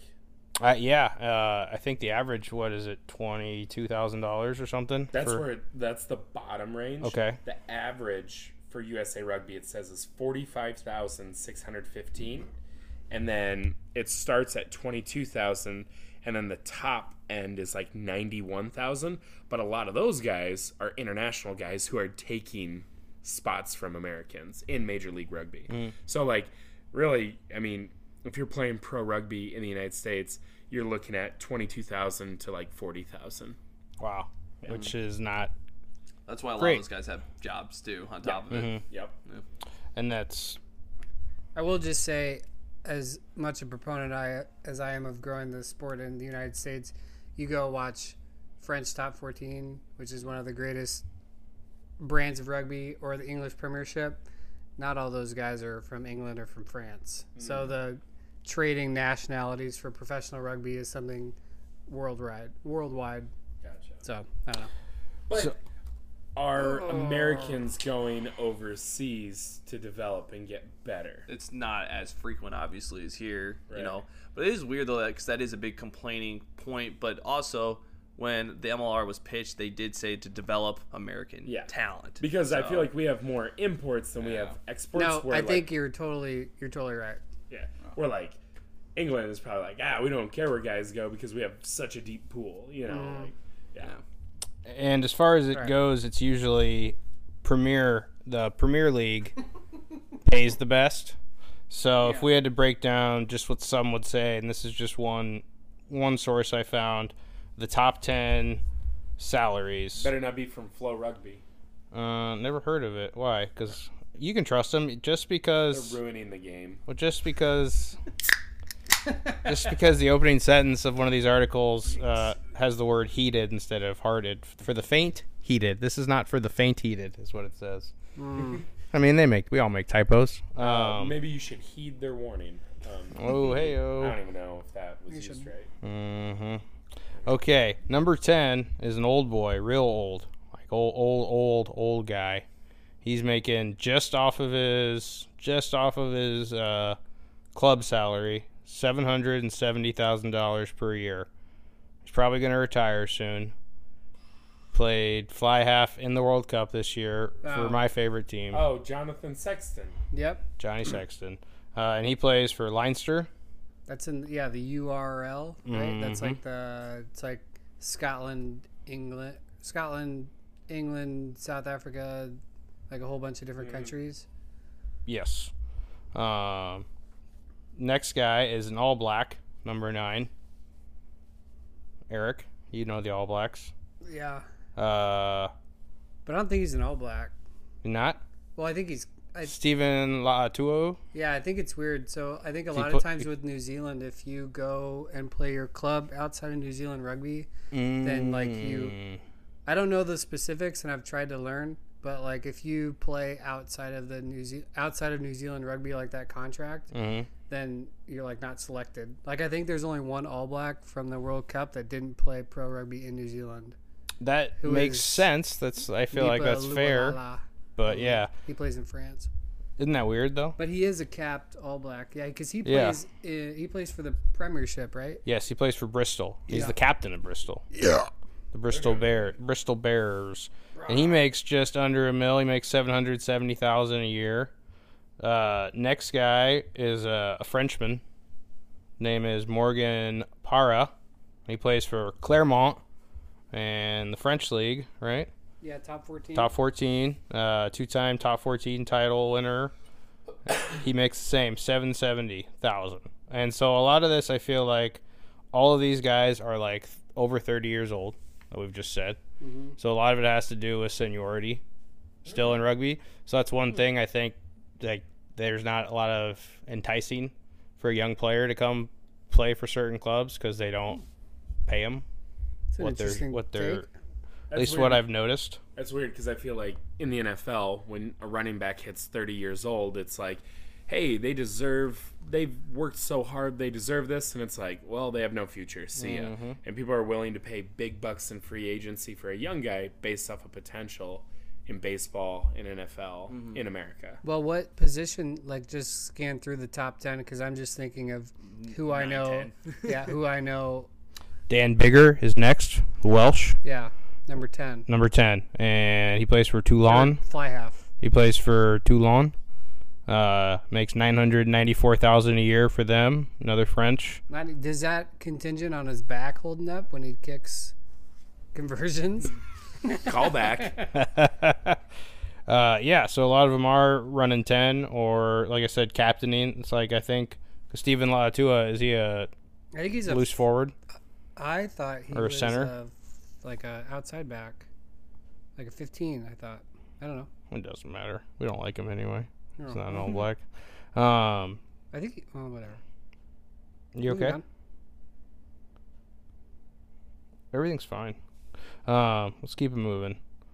Yeah, and I did the top 5 are the only guys that crack 1 million, and then everybody stays right around 1 million. 5 is Cheslin Colby from South Africa. French player or French club, right? Yeah, he's from Toulon too. So I mean, a lot of these are French clubs and English clubs that are paying the most. It doesn't seem like a lot of Southern Hemisphere pay as much. No, not even the New Zealand, like the Super League. Yeah. And so that confused me a lot. Number 4, Owen Farrell, another older guy. Number 10 for the Saracens, and he makes just over $1 million a year. All-American too. And this was something I noticed too. Japan has tried to get a lot of these guys to come play in the Japanese league, and they offer more money. But for some reason, a lot of them don't go play. And it's just because there's not as good a competition, and they have to go live in Japan. Maybe cost of living too, maybe part of it too. I was going to say, I've seen a lot of Americans, I feel like, go to Japan. Like Paul Emmerich. A lot of New Zealand players go to Japan, and the brand of rugby is it's different. So it's like, so they pay a lot of money relative to New Zealand, I think. I don't think maybe relative to this top 10 list. Yes. But the brand of rugby is, like, the training is rigorous. Like, they run those fuckers to the ground, and then when they play, it's a lot less physical. So these guys can keep their careers going longer because it's less wear and tear. So then when they'll go, and I know because I follow New Zealand so much, there's some stipulation like you can leave and they take a quote unquote sabbatical from New Zealand rugby, like the governing body, and they come back, and it's like they have to do a quick tour to get themselves back into like world test match shape because it's so much more physical than Japan. Oh yeah, and do you remember the Sunwolves when they played in Super Rugby? Yes. So I feel like they folded because like their style of play just did not compete with those New Zealand clubs, those Australia clubs. Like they just, because like you said, they ran such a different structure, and they're like, hey, we want a Japan team in Super Rugby because like we need to be a part of this, but like their players just couldn't go toe to toe because of how they like ran things. You know, I heard like Dan Carter, or maybe it was Bowden Barrett, but like a huge international name was playing in Japan, and he'd be like, hey, in the leadership meetings, or maybe they didn't even have them, and he'd say like, hey, we need a leadership meeting. I don't think we should be doing this. And they're like, you know, this is how we do it. Yeah, exactly. And they're like, just shut up. And he's like, all right, well, you're just, I don't know. And then they folded. And I know they had a lot of financial problems too, because I think they're like, we want to compete right away. And like they tried to throw it together, and it just, there's so many things where it's like, yeah, there's a reason why New Zealand teams are really good. Like they've been doing this for a long time. Like maybe listen to this guy. He's been in the room before. I think the Japanese, well, this might be a little bit stretch for the pod. But they have, they're very proud, and they have like a standard of doing things, and they don't deviate often, I guess, despite, have you seen the documentary about the Japanese company that bought an American union company, and they tried to change the culture? The movie with Michael Keaton, Gung Ho, from the 80s? It's a Netflix documentary. I watched it when Nora was a baby, and it was like 4 a.m. Anyway, moving on. You guys ever watch New Japan Pro Wrestling? Now we'll move on. I used to watch the I old think you're pride the one. fighting. You're the one. The what? Pride fighting. Like Bob Sapp, stuff like that. This is fake pro wrestling. Oh, okay. It's way different. You don't remember? It's like WWE for... Yeah, no, I know Bob Sapp. I know It was Pride. always real to me. It's real to me. Those guys really get hurt. No, they do. I mean, the stories are fake, They but get bashed but and bloody the in the ring. physicality is real. It's a great spectacle. Moving along. Broadway's fake. I mean, yeah. Let's keep going. Number 3 highest Did you paid tell me player. that Annie wasn't a real orphan. Fucking ginger. Number 3, Charles Piatua. He is a Tongan, but he also played for the All Blacks. He was capped for New Zealand. Currently plays for Bristol. Bristol has 2 guys in the top 10. Not a hard knock life for him. I think he's one of those guys that was a capped All Black that moved to England to make more money, so he couldn't play for New Zealand. Defected. Yeah, They and call then it they changed defection. the deal. They changed the international rules, so he's one of the ones that played for Tonga. That is why people thought Tonga would do better in the World Cup. Okay, yeah. Yes, and he played for the London. He played for the London Wasps, and then left and went and played. Because the Wasp dissolved, folded, whatever. Yes. Went They had bankrupt. financial issues too. Also, too, what a crazy name for a team. Wasps. We'll get into that story another time. On our political episode. Yes. White Anglo-Saxon. Yeah. Okay. Protestant. Protestants. There's a lot of them over there. Go figure. Over there.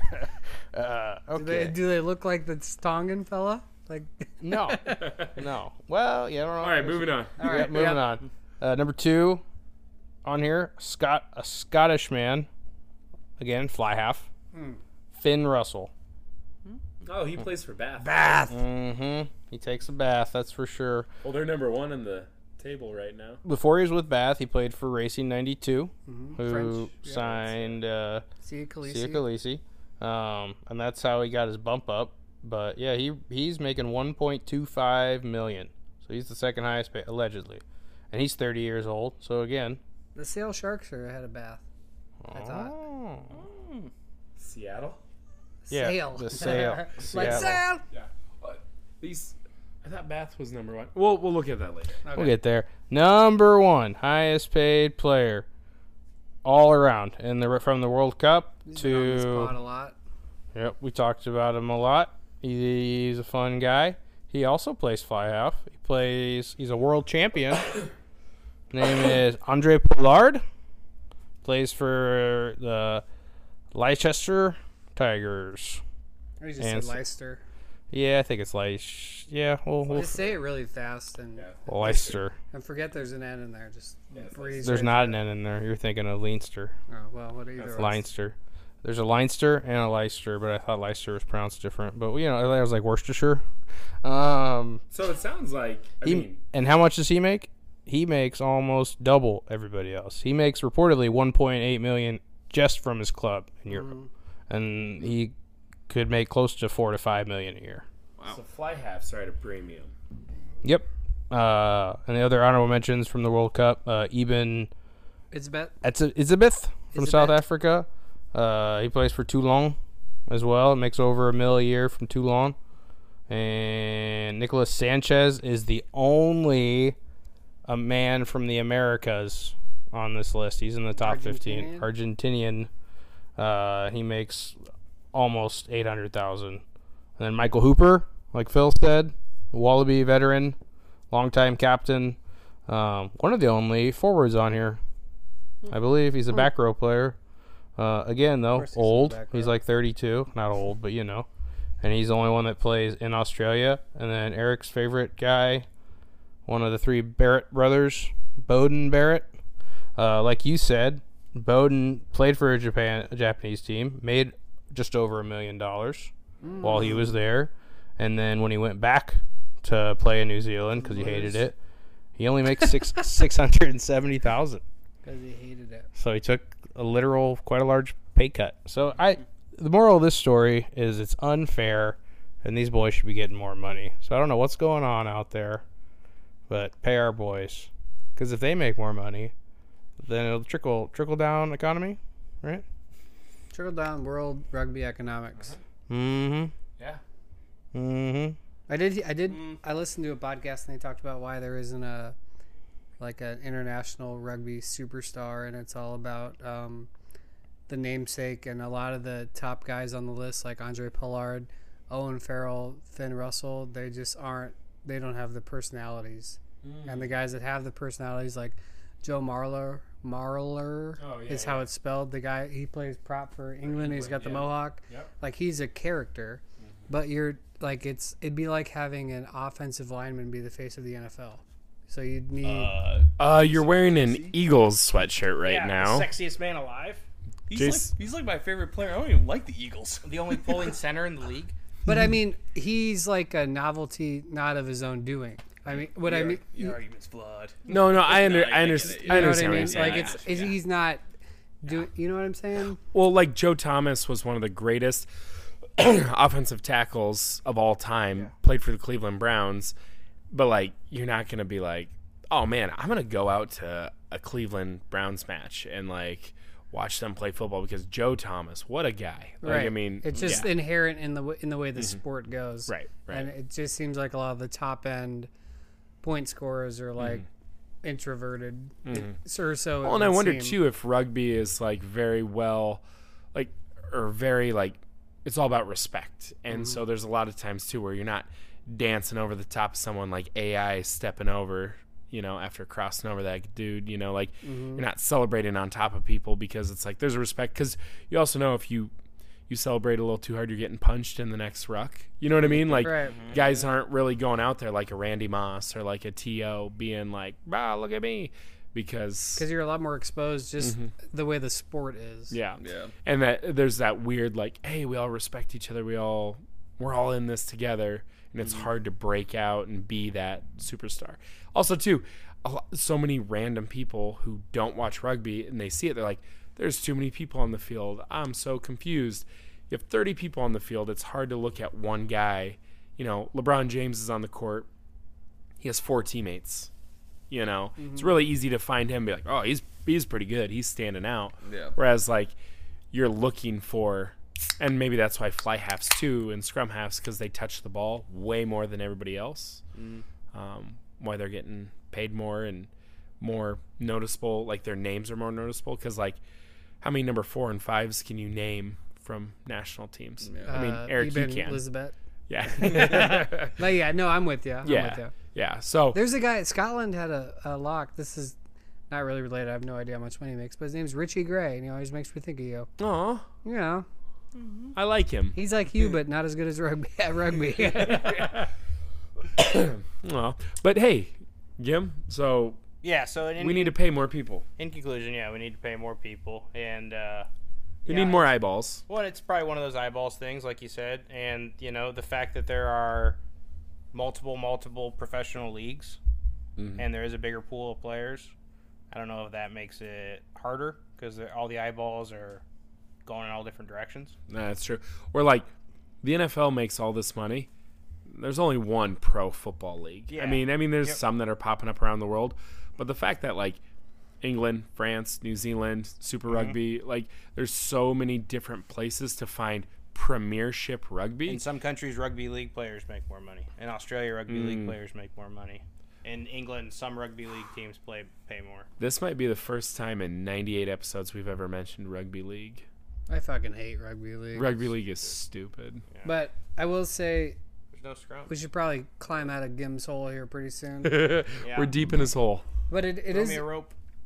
For one, just as a fan, like I imagine a lot of the people listening, it's confusing just to watch international rugby because you've got the New Zealand Super League, and then you've got the English Premiership, and then the URL, and you've got all these different British Lions and all these different pro leagues. You don't know who's playing for who or why, and then they all come with different pay structures. So the fact that it's a world game, I think it's just inherently more difficult. Where like the sports we're used to are all basically, I mean, not to go on a tangent, but basically in the United States. So it's all the same currency and the same league, like level of play and stuff. Like Bundy Aki doesn't play. He's like one of the best players in the whole cup, and he plays in the URL, not the Premiership. Does that mean he's any better or worse? No, it's just the team he's on and the contract he's under. So it's confusing, and I like try to figure it out, and I get confused. So yeah, I don't know. And that's like NBA. When a guy does bad, they go to China or they go to Europe, and it's a demotion. Whereas like you were saying for rugby, when they go to a different country, it's more linear. It's more like, hey, this is just a better opportunity for me. It's not like a demotion or promotion. It's like this is the best fit for me. And then and depending on what country your allegiance is to, it could have implications on representing your national. Yeah, there's just a lot more factors at play. Yeah. So, definitely. What a great B-side take we had on international professional rugby. Well, continuing that, so we were talking about that competition with USA, Canada, Brazil, and Spain. USA and Spain played in the final of that, and really cool, USA defeated Spain in the championship 42-12. Hey. Nate Osberger, Matey Berge, friend of the show. He doesn't know it yet, but he is. He had a cool cherry pick for a try. Huge victory. But Nichols, we were talking about that, where it's one of those things where it's a group of tier 2 nations that are all around each other, where we need to be, as USA, we need to be beating those teams consistently. But at the same time, like, we kind of got to slow our roll a little bit and know that, like, the level of play from the World Cup to this competition, much lower. Yeah, we get kind of in this trap of don't be too excited because we didn't play anyone, to on the other side, like, well, we're playing the competition that's in front of us and we're beating them handily. So, like, be excited that we're doing well, but don't be content with the level we're playing. But, you know, I think with the current regime and the club, or in the club as it is, you know, we're standing up and playing teams and we're winning well, and I think you just take it all as a positive, and I try really hard not to analyze it too much, and I'm just happy that the U.S. is coming out on top. Yeah, and it's like one of those things you hear in sports all the time, like, beat the teams that you're supposed to beat, and that's where USA is right now, where it's like when we play a team that's tier 2, we should expect to win. And that's what's going to get us to the next level. Keep chipping away, and we have to hold that expectation. And they need more opportunities. We talked about all the pro leagues, obviously, that are around the rest of the world, Europe and South Africa and Oceania. But there used to be a lot more tournaments, I feel like. And there was that America's Cup, America's Rugby Championship. And we won it in 2017 and 2018. And I went to a match in LA and watched the US play Argentina B.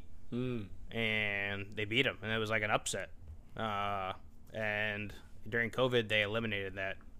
And so, like, this is kind of a fill-in for it. And, yeah, those Pan American games are different, though. Those are like a pre-Olympic thing. Yeah. So, I don't know. They need more opportunities. And again, as Canada being that other North America opponent, like, we got to be better than them. And so a lot of people are talking too. Scott Lawrence is the current interim head coach of USA Rugby. He's a domestic guy. He's an American. Sign him up. A lot of people are saying, hey, it's time to remove the interim tag off of his name. Nichols, I know you've brought it up before, like, it'd be cool to get someone with a lot of international experience to come into the United States, but we've seen that over and over. Is it time that Scott Lawrence is just the head coach, no more interim? Well, at the risk of outing myself as just a pundit, you know, it's kind of just fodder for, like, a contrarian view of bringing someone in. But, I mean, the fucker's got the job and they're winning. So I don't understand what else he needs to do. Right. It seems like the team's behind him. That's what old Nady Berge says. Yeah. You talked to him recently? Did he message you back from? But no, like you said, like, you don't even have to, like, be watching it that closely. You see a result like that, they're playing for him. And he's using new players. He's getting young people involved. He's mixed up the lineup, and they're getting results. And from what I've heard from people, he cares about the game. I was just going to say, that's the biggest thing. He cares. Yeah. Like, come on. It's not a paycheck. It's not to boost his stats, to be like, I need to rebuild this Tier 2 nation so I can go back to my home country. You know what I mean? Like, it's literally, this is my home, and I want to be a Tier 1. Like, I don't know. I think it'd be cool to see him get that. Also, on top of that, USA Rugby is looking for a new CEO. Mr. Gray. I mean, yeah. Yeah, no, that's what I announced. Like, they're looking for. Yeah, I'm already talking. Phil, No, I what was are saying doing? like Mr. Gray, you could be the new CEO. Nope. Who would? We need to get someone. Adam Falk, right? That'd be cool, actually. Well, no, he could nominate you. He probably knows the most people. No, okay, hold on, time out. Barstool Rugby asked this past weekend, like, hey, who should we know in the rugby community? And I sent a message, and I said, Phil, tag me. You didn't even tag me for that. I was drunk. So was I. That's what made that whole conversation funny. You might be drunk. It's the name of the podcast. I thought about it, but then I was like, Barstool Rugby? I don't know. Yeah, they're dorks. Yeah. They're dorks. No. Get affiliated first. But no, I think that's interesting too. Like, it reminds me of the Chicago Bears, who constantly fire coaches and then draft quarterbacks who coaches don't like and whatever. It's like, so we need to hire a new CEO. We have an interim head coach. Like, who's in charge here? You know what I mean? So that'll be really interesting, all kidding aside, like, to follow, like, who's going to be the CEO and, like, what direction do they want to take the United States? Mark Cuban. So I talked a lot about during the World Cup about Australia and how were pretty dreadful in the World Cup. Not to bring up a whole nother tangent, but they had Eddie Jones as their coach, and so he basically, anyway, he picked a side not a lot of people liked. He quit, and then they ousted the head of Australia Rugby, and so Australia Rugby is in the same position basically that USA Rugby's in, where they don't have a CEO and they don't have a head coach, and they're like, it's like an abomination in World Rugby, and USA Rugby's in the same boat, and it's not newsworthy. Yeah, I feel like our situation's though, like, I don't want to necessarily say worse, but it's kind of worse. Like, I mean, between not making the World Cup and like just not, I mean, like technically having an interim coach for, you know, a while now and not really making a decision on, you know, who, you know, the primary coach should be, kind of thing. And yeah, then now needing a new CEO, like, I feel like we're like almost slightly worse off, if that makes sense. No, I'm not saying I disagree or that I agree. I guess I'm saying that they're like parallel. Yeah. So like what Rugby Australia and what USA Rugby are doing, they're in the exact same boat, but Rugby Australia gets a lot more media attention. Yeah. Being out. Tier 1 team. And yeah. So their fall from grace is a lot farther than ours is. And so what I guess what I'm saying is it'll be interesting to see, because I imagine that the response from Rugby Australia will be swifter and more public than the United States. So it could be a decent case study to watch, if nothing else, just for entertainment, if not for like, well, to compare, kind of like, yeah, like take notes. Yeah. Well, and just like any other team, I think USA had, you know, like we've talked about how they're shuffling the lineups has been different, like you were saying. Yeah. And I think some of that's from injury. Some of that's we have a bigger pool. They arguably have a bigger pool than they ever have because of the MLR teams, because there's more talent out there to pick from. But like a guy who used to be the captain, AJ McGinty. Yeah, the fly-off Irish guy. But he plays for Bristol. He got hurt for playing for Bristol, and that's why he hasn't been playing for USA. And I've heard people talk about some random other, you know, veterans that aren't even showing up or going. So I feel like, yeah, Lawrence has held this team together through all of that, and every team deals with that. There were even people talking on Reddit and stuff like Spain was missing players because they had a few normal starters that play in the French league, so they were staying in France and whatnot, all that jazz. But you know, that's where it is until we have a better hierarchy that can organize everything better, that can develop players better. You know, we are finally getting a bigger pool to pick from, but until we actually have consistency, and we're not having to get foreign players to play for our national team. Yeah, that's something I always think is crazy, is how people always talk about how United States, we don't develop 9 and 10s, and people are almost always talking like, so who are we going to recruit from another country to become a USA national player at 9 and 10? Because if you're American, you just can't play 9 or 10, and I think that's kind of a really stupid mentality, because I think we can. I just think we don't give our guys a chance, and you know, same with coaches, same with just everybody. Like, give them a chance. And I don't know. I'd like to see it. And speaking of people not playing for our country for a while, coming back, moving from 15s to 7s, big announcement. Madison Hughes is coming back to 7s rugby. Captain America. Captain America. He has been representing the United States in 7s over 50 times in the HSBC World Rugby 7 Series. He was the captain for the 2016 and 2020 Olympic Games. Yeah. He also was in the Rugby World Cup 7s 2018, and he helped the United States qualify for the Rugby World Cup in 15s in 2019. But in September of 2021, he announced that he was stepping away from rugby 7s, but it was not a retirement.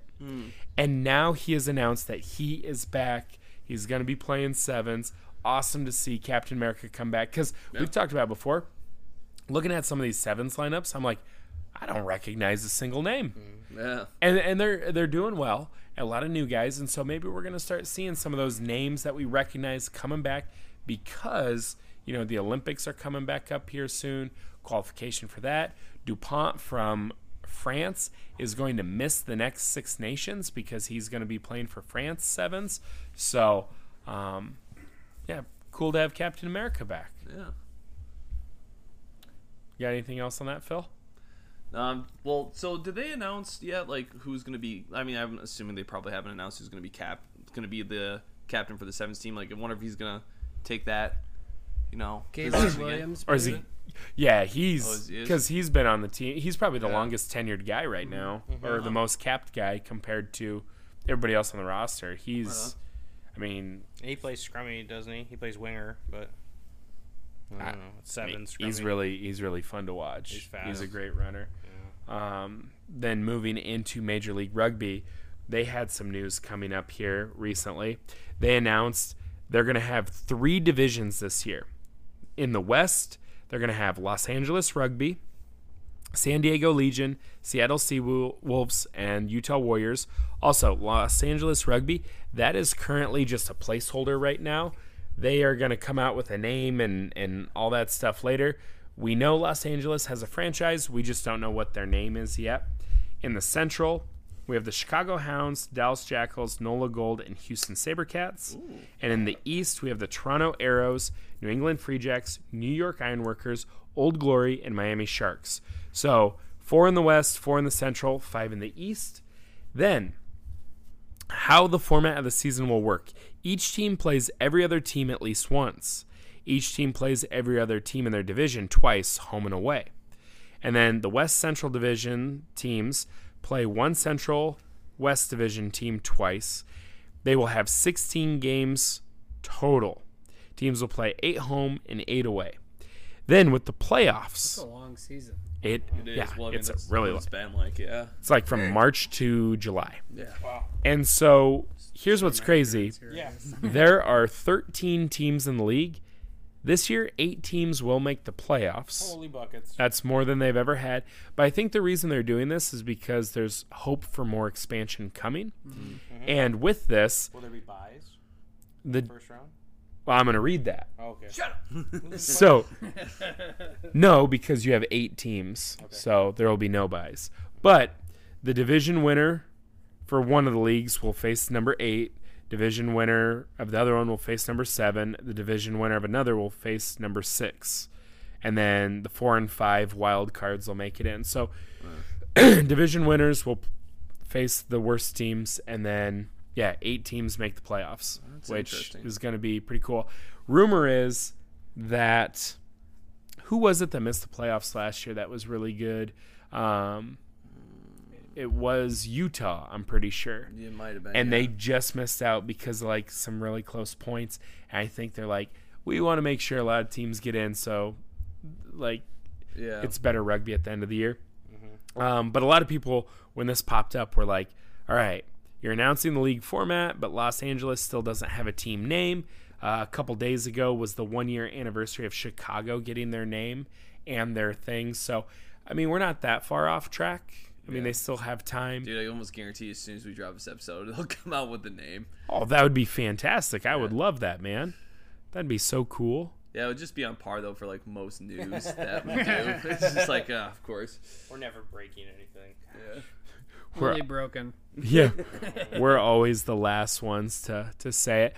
Also, really cool Iowa guy, Mason Cook. Those Cooks. But Mason Cook. He went to Dartmouth. He's from Iowa City. Played in the Iowa High School League. Oh, wow. Then he went to Dartmouth. That's then, where Madison Hughes went. Yep. And then he got drafted by the Gilgronis, played for them. That team folded, went to Chicago. Now he signed a contract with the New England Free Jacks. So congrats to him. Awesome. Congratulations. That's awesome. We should get him on sometime. Yeah. Then probably not anymore after you. Yeah, never mind. I'll cut that part out, man. No, That's fine. You got a It's silly name, fine. you should fucking get over it. A lot of people, whatever. As long as you don't have him in studio, I guess. Then the Chicago Hounds had an academy team. This was pretty cool. Yeah. Guy that has played in the Iowa senior side for a while, played for the University of Iowa, played for the Iowa City Ducks, played against him. He played with the Wombats last spring in Chicago when we played against Fox Valley. Nick May. Yeah. He has been playing with the Southside Irish. He played with the Chicago Hounds academy team against NOLA, and the Hounds won 40-12. So really cool to see him get an opportunity to play against some guys that are on the cusp of making an MLR roster, which means he's on the cusp of making an MLR roster. So shout out to him. Yeah, hopefully we see him in a like MLR regular season match. That'd be so cool. Oh, yeah. And that's what's cool, too. Like, we're seeing more and more Iowa guys getting into these academies and working their way up. And then also, too, the Miami Sharks announced Tui Osborne as an assistant coach. He is the head coach of St. Bonaventure. So that's pretty cool. Yeah. Shout out to him. And then we also have women's rugby. The Premiership Women's Rugby is going to be on the Rugby Network. Oh, so awesome. Alongside MLR and Premiership, Women's Premiership is now on the Rugby Network. Also, Division I NCAA CRAA rugby, like Cal and Army, Navy, Arkansas State, Cal Poly, all these teams, they are also going to be on TRN, the Rugby Network. So they're adding more and more stuff. So I feel like you pay for that plus or whatever. They're trying to make it worth it. So that's pretty cool. TRN. The Rugby Network. I'm sorry. Those teams you just said, they'll be past the paywall? I don't know. Because I just watched I watched that. Life played somebody maybe. I saw a game on that on the Rugby Network. So I mean, just last week or a week ago, 2 weeks ago. I wonder if the college ones are free, but like the pro leagues from England are probably paid. Yeah. So I mean, they're adding more and more stuff because when they first started, it was like MLR only. Yeah. Right. And then a couple of college things, and they're just adding more to their catalog, their library. It's and good. So the MLR games are all still free? Yes. Just to be annoying and yes. because I don't Google things. Yes. And yeah, when the MLR season comes up, we're going to pick teams and like really try to follow MLR. We've tried to do that in the past, but now that there's 4 of us, we're going to try to get more in-depth with MLR and the fact that there's more Iowa ties and Midwest ties. Like, we want to really connect with that because also we have a cool interview next week coming up. What? Yeah.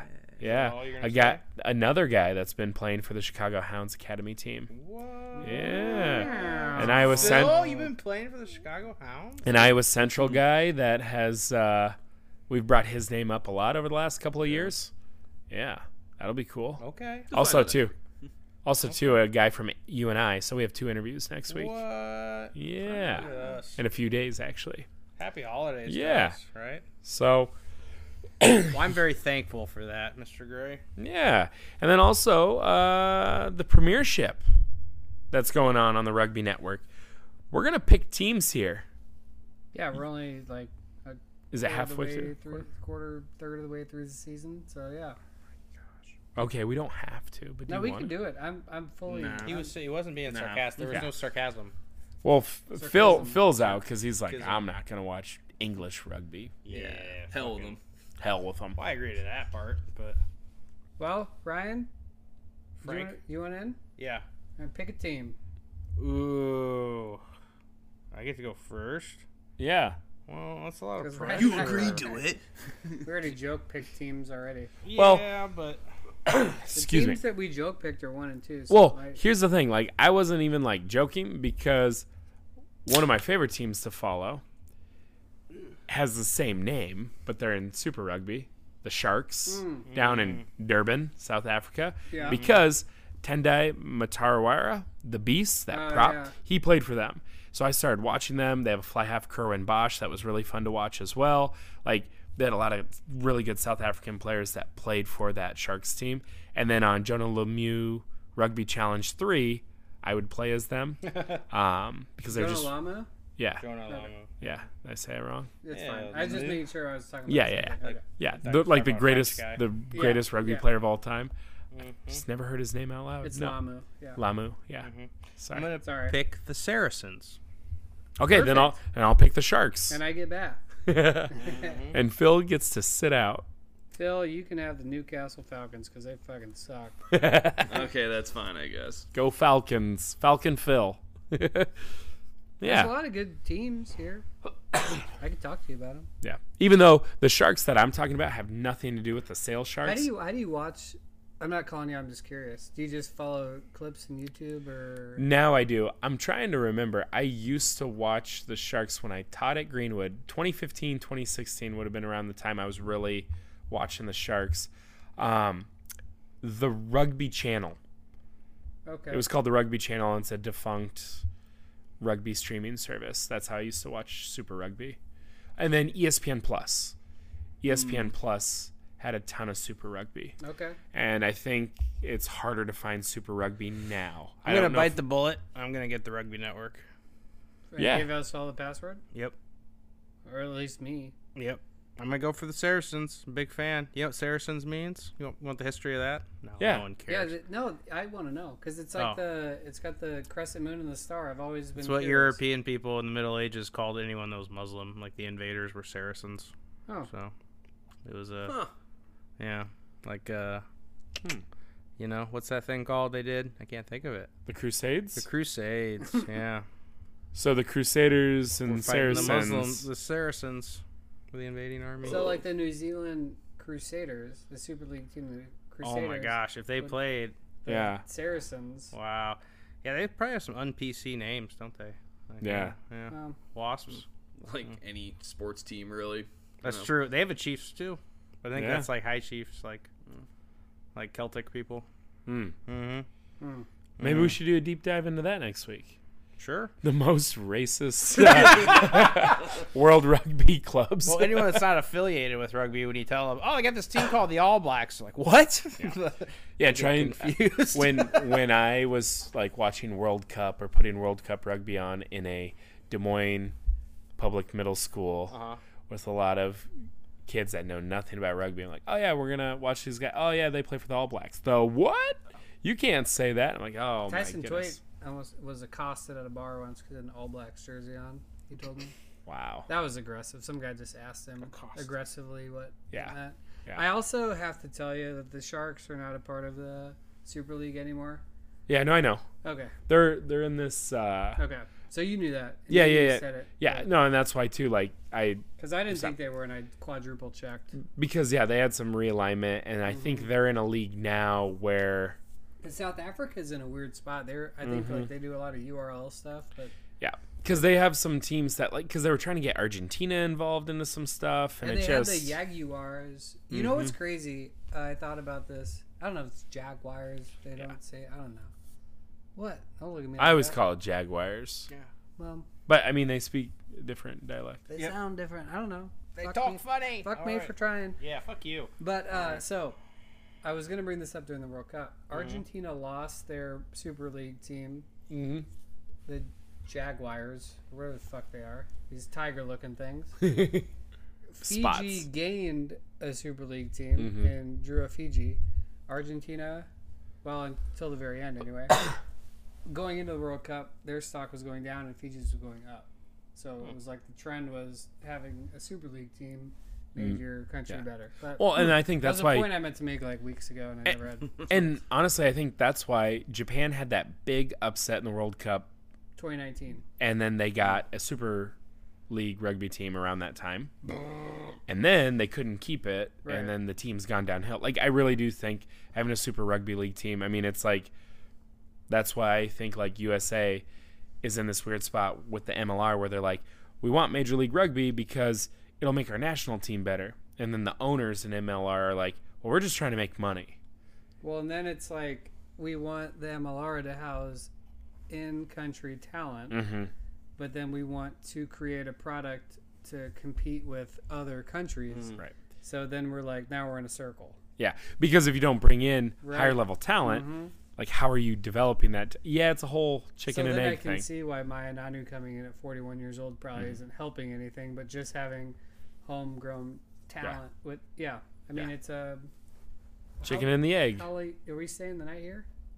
We're just gonna talk about this all night. Yeah, we could probably wrap it up. No, I'm into it. I mean, I don't have to go to work tomorrow. Me neither. I mean, I do, but who gives a fuck? It's Thanksgiving week. No one's really working. Right. Except Phil, evidently. Yeah. Phil, what's on the docket for tomorrow? Shit today. Plenty of stuff, unfortunately. Dang. Well, I'll probably like upload this tomorrow morning. That's about all I got. You need help? You need to rub your shoulders? Your feet? Oh yeah, you aren't working either. Lazy fucking bums. Yeah, buddy. Now I'm doing it. Well, the kids are on break. I am. I have a lot of stuff to do tomorrow, actually, so let's get the fuck out of here. All right, you can leave. Like I said, we got a couple of cool interviews coming up next week. And, again, coaching clinic with Ant Frine and Iowa State Rugby. Click the link. We're going to share links. We'll share the GoFundMe link for you and I. Support. I really do firmly believe there's a lot of cool things happening in rugby in Iowa, and it's because of our community and because people give a shit and people are caring more and more every single week. So keep supporting it. So you have your Sharks. Yeah. I'm Bath. Yeah. You're Saracens. Phil, you're just going to be Leicester whether you care or not. Cause okay. They're only that low because they didn't have any of their World Cup guys come back yet. They've got the number one. They got the highest paid player in the world. So that is true. Yeah, they do. So. What? Yeah. Let's get him a Leicester shirt for Christmas. Okay. Oh, sick! The South African Rugby 10s Championships going on right now. How you doing? Good, you. Good, you. Good, you. Good, you. Good, you. Fresh legs. Yeah, we're not talking about 10s tournament. Shut up. God. This episode is brought to you by Rotor Epoxy, the premier epoxy company in Iowa. You need your floors looking good. You need to redo the entire shop, the locker room floor, the fire station, the man cave. Those are the guys to call. There's an infinite amount of floors that you would possibly mess with here. So whatever you need done, they can do some wicked ass designs for you. Whatever you got going on, just get it done. Get a hold of them. Infinite designs, 100% satisfaction. Rotor Epoxy. Find them online now.